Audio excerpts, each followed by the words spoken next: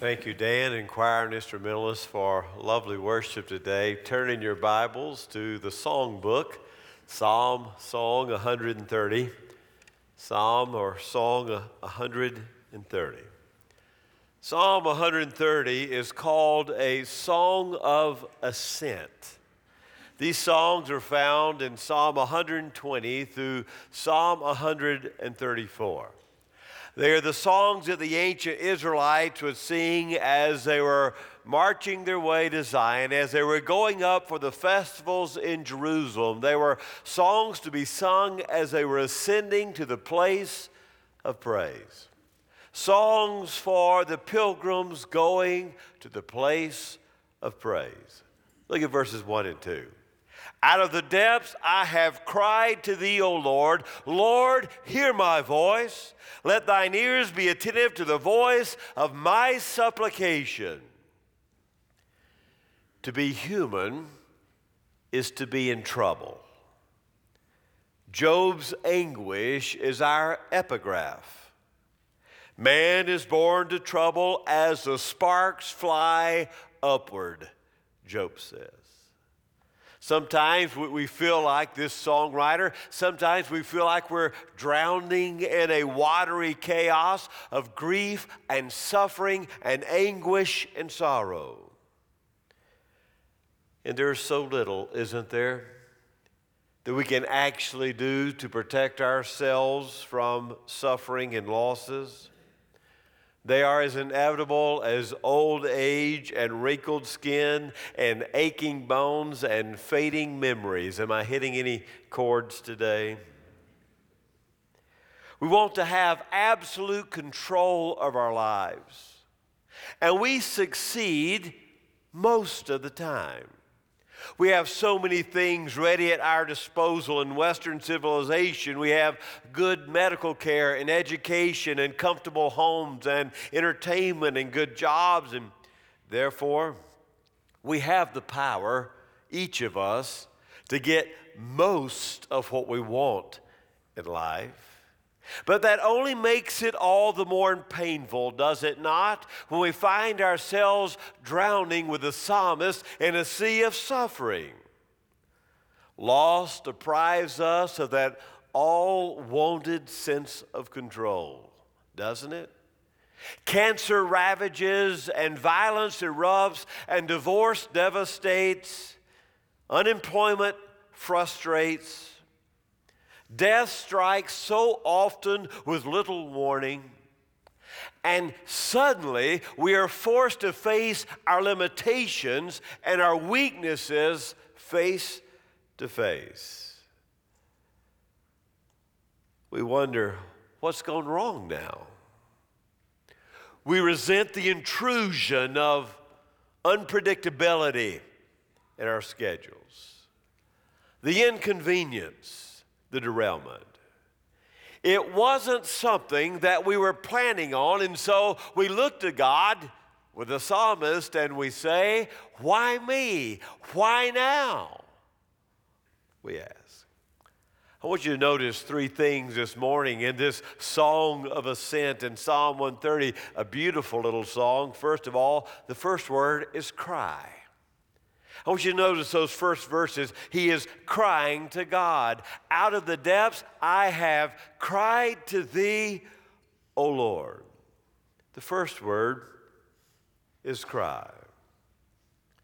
The psalmist begins by speaking of the pain of the pilgrims as they go to praise. Out of the depths I have cried to thee. Now, you'll know in Scripture that sea or waters or depths is evil. You remember creation, we began with this watery chaos, and that's not good. And God calls creation in order out of the watery depths, and that is good. You remember? Or you remember in Revelation 21 when John the apostle sees a new heaven, new earth, he says, there is no longer any sea. The depths aren't good in Scripture. The depths are the unknown, the dark, the chaos of water. Listen to Psalm 69. Save me, O God, for the waters have come up to my neck. I sink in deep mire where there is no standing. I have come into deep waters where the floods overflow me. I am weary with crying. The first word is cry. Lord, hear my voice. Let your ears be attentive to my voice, to my supplications. That's what ancient Israel wanted, and that's what we want today. A God with ears. A God who listens. Oh, it's such a familiar passage, Exodus 3, when Moses is at the burning bush. God says, I have heard the cries of my people. The God of the Old Testament is a God who hears and responds to the cries of his people. Even when they don't think he's listening, he is a God with ears. Notice what he says in these early verses. Let your ears be attentive. Listen to my cry. He's in the depths of despair and depression, and he's drowning, and there's darkness. At a moment of loss, the psalmist says, cry. God, I cry to you, and I want you to hear me. Maybe it's death. Maybe it's divorce for you. Maybe it's infertility. Maybe it's sexual abuse. Maybe it's failure.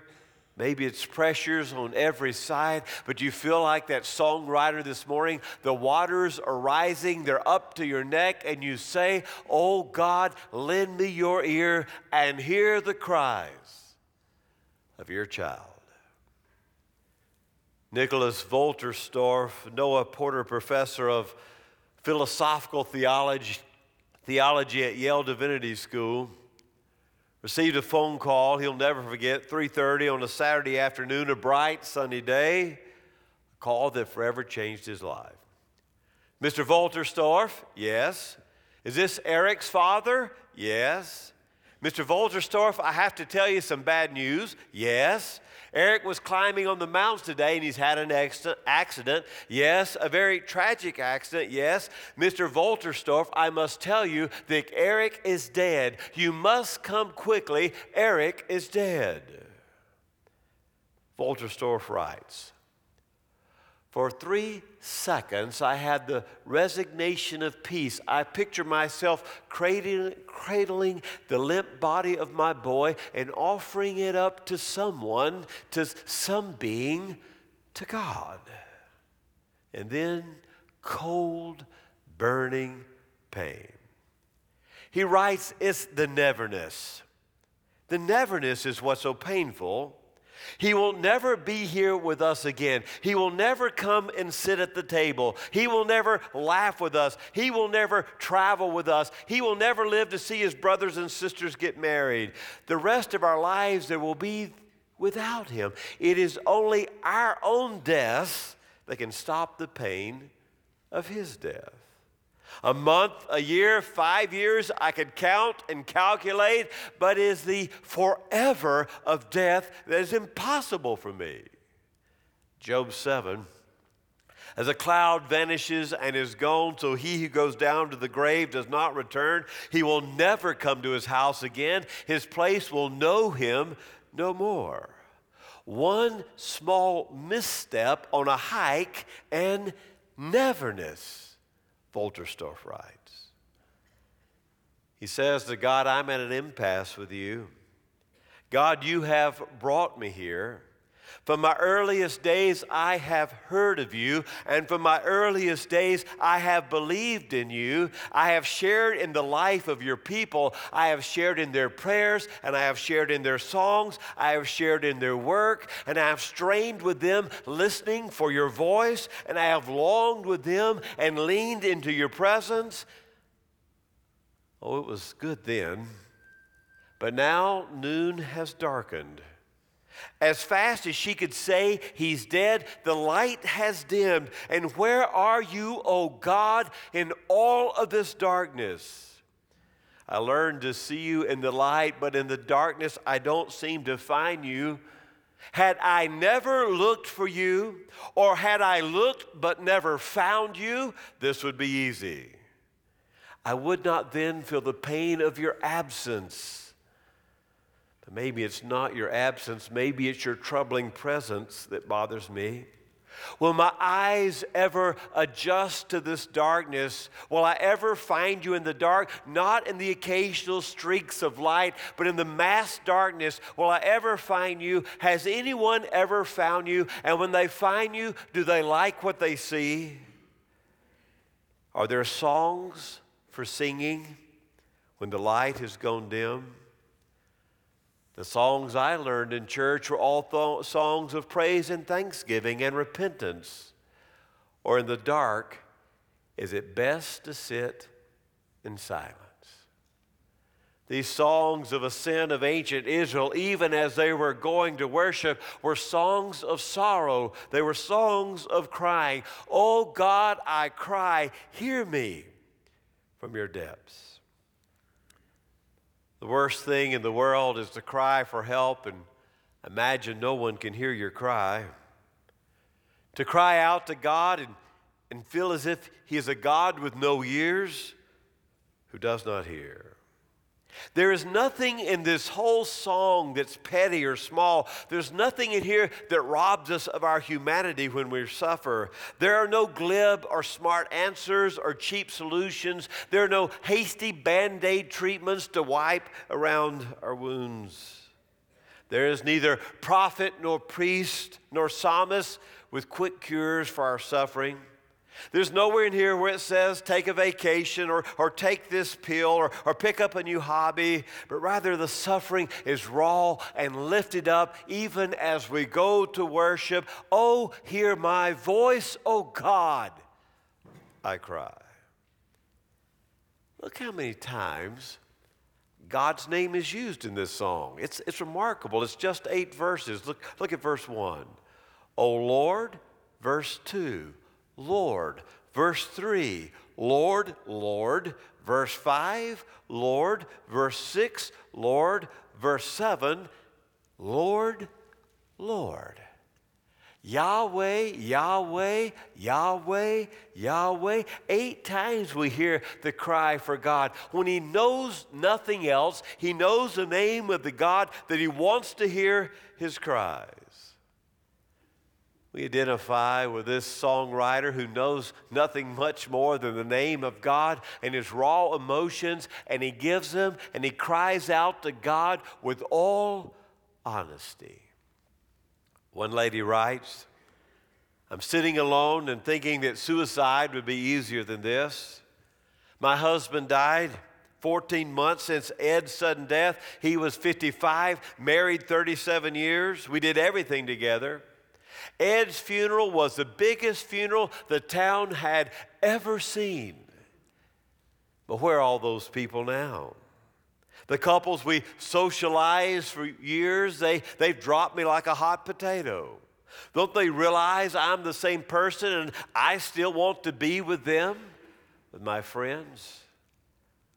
I've joined a golf club. I'm volunteering one day at the hospital, but the lonely hours, the absence of Ed is more than I can take. The psalmist feels like that.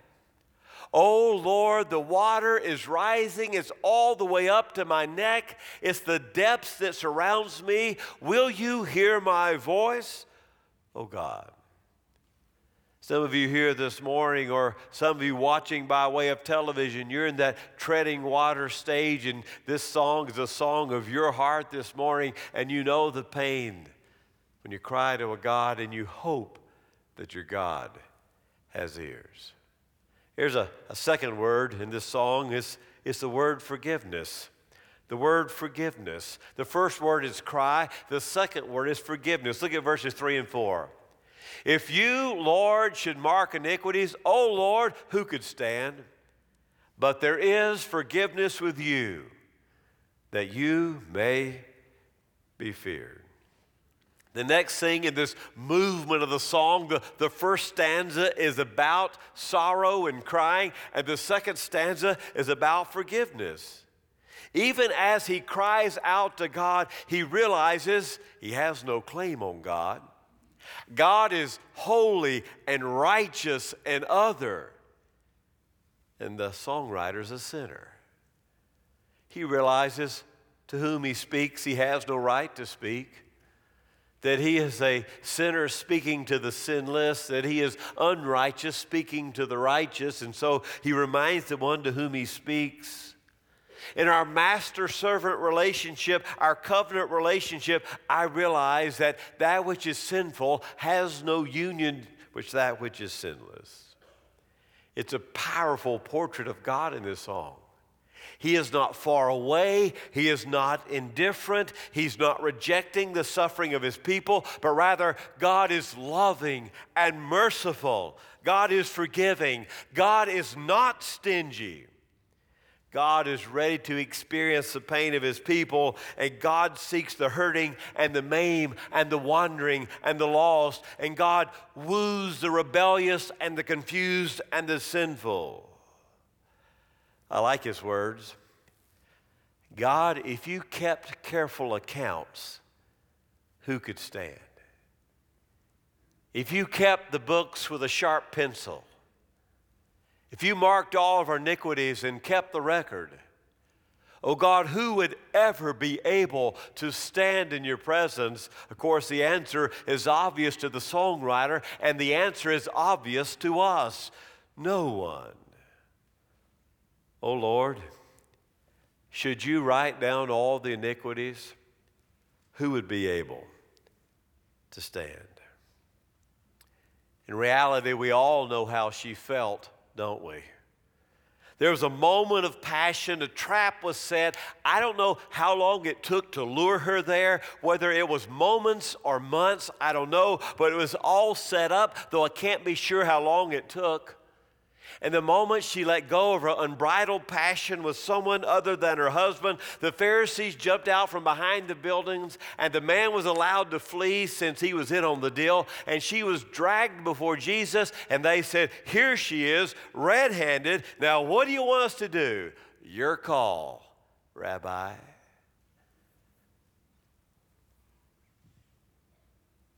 It was a trap. It was set. The scribes, the Pharisees, the lawyers, the religious people brought her right out in front of Jesus, right out in front of the people to set him straight. Now, what do you think, Lord? What will we do? Hey, Jesus, Moses says we ought to stone her. What do you say? Imagine there's some grabbing for rocks at the moment, and Jesus, we're told, sort of kneels down and begins to doodle in the dirt with his finger. And what he writes, I don't know. I like to think that he began to list the iniquities of those holding rocks. And he stood up and said, whoever doesn't have any sin in his or her life, I'd invite you to cast the first stone. In my mind, if I imagine this scene, there's a thud of the first drop rock, and then there's a second thud, and then there's just this roaring thud, this chaos of drop stones as Jesus turns to the woman and says, now, where are your accusers? And she says, there's no one, Lord. And he says, neither do I accuse you, but he does add, go and sin no more. The shutters swing open. There's whispering in the marketplace. The whole city holds its breath. And Jesus says, go and sin no more. God, if you kept careful accounts, who could stand? You see, the psalmist knows not only does God have ears to hear, but he also has a merciful spirit, and God is. And God is merciful not because our sin is no big deal. Our sin is a really big deal. But God is merciful because the economy of God, the cross, is on its way, and the death of the very one who doesn't cast a stone, in his shed blood, we find our redemption. Yes, God hears us when we suffer, and yes, God forgives us when we fail. I wish this morning for you that you could understand the power of the forgiveness of God. I wish you could understand that which cost God His only Son. I wish this morning that you could really feel the freedom that God wants you to feel when He says, I remember your sins no more. I wish this morning that you realize that we had, by His own choice, a forgetful God who remembers their sins no more. As far as the east is to the west, and into the depths of the sea, I have cast their sin. I wish you and I understood the cross that well. I wish we could understand with the psalmist what it means when God is merciful. For you and I to understand this morning the grace and the mercy and the forgiveness of God would be the removal of 1,000 worlds from our shoulders. It would be to receive wings and be able to fly in this life, to be able to forgive others who wrong us when they don't deserve our forgiveness, even as we have not deserved God's. Yes, there's the word cry. There's the word forgiveness, but there's a third word in this wonderful little song of ascent, and that is the word hope. Look at verse 5. I wait for the Lord, my soul doth wait, in His word I do hope. More than a watchman for the morning, more than a watchman for the morning, O Israel, here's our word again, hope in the Lord. For the Lord, there is loving kindness with Him. There's abundant redemption. He will redeem Israel from all his iniquities. He's drowning. He cries out to a God with ears. He remembers that God doesn't mark all of his iniquities. And then he has hope. I'm not very good at waiting. Are you? The word wait is used way too much in Scripture.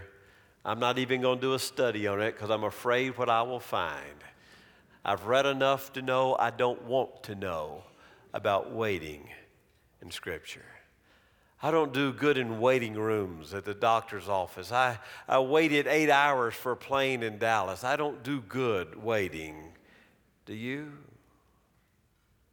The psalmist believes if he can wait in the midst of the trauma and the trouble, that he is longing for the hope of God. Notice he says, more than the watchman. Indeed, more than the watchman. The image is this. Ancient Israel has watchmen on the wall, and it's dark and it's night, and they had the night shift. It's the unfortunate shift because all you have is the light of the torch, which makes you more vulnerable to your enemy, and you don't know what's creeping or crawling in the darkness, or the enemy, the army surrounding the city, and you are to watch and to cry and to awaken everybody that the army's approaching in the darkness of night like they always do. And so he says, I'm longing for God more than a watchman longing for the morning. Yes, more than the watchman on the wall sleepily longing for the morning. I long for the hope of God. We join ancient Israel, don't we? In the midst of our grief, we wait. And nighttime for the watchman is scary time, and nighttime for you and for me is scary time. It's when we toss and turn and fret and remember all the things we haven't done that we need to do, all the folks we slighted, and all the things we would do differently. Look at verse 7. O Israel, hope in the Lord. For there is loving kindness with him and abundant redemption. He will redeem all Israel from his iniquities. It's true, the biblical writers, especially New Testament writers, use the word hope in a way that the world never uses the word hope. For the world, hope is wishful thinking that tomorrow will be better than today. For the world, that's all it is. Wishful thinking that tomorrow will be better than today. It's not true for Paul and the New Testament writers. For us, hope is the empty tomb of Jesus. It's not wishful thinking. It's historical certainty. It's apocalyptic power. Is redemption of God that occurs in the empty tomb of Jesus, which isn't a story about the solitary emptiness of one tomb, but rather it's a story about the inauguration of the age of the resurrection and the emptiness of the tomb of all who say, Jesus is Lord. There's nothing uncertain about the word hope in the New Testament. It is an anchor of certainty in the empty tomb of Jesus. 3 words: cry, forgiveness, and hope. Hope. What a wonderful, wonderful word. Let's pray.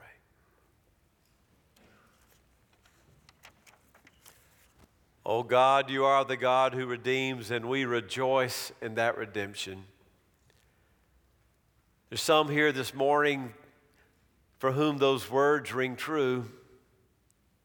There's some here this morning who find themselves in that chaotic, dark water. The depths are there, and they cry out to God, and they feel unheard, and they want the God with ears, just like the songwriter. There are others who resonate with those pilgrims climbing the hill to Jerusalem, and they want to rejoice in the forgiveness of God, and they are thankful that you are merciful and forgiving. And yet, God, there are others of us who need that last word, the word hope. Hope of a certain redemption in the crucifixion and resurrection of Jesus. God, I pray if there's someone here this morning or someone watching by way of television that this is her day or his day to say yes to the hope of the empty tomb of Jesus, that today he or she would come and claim it. Maybe there are others who need to be a part of a church family that preaches a God with ears, forgiveness for our souls, and hope in the resurrection of our Lord. And in his name we pray. Amen.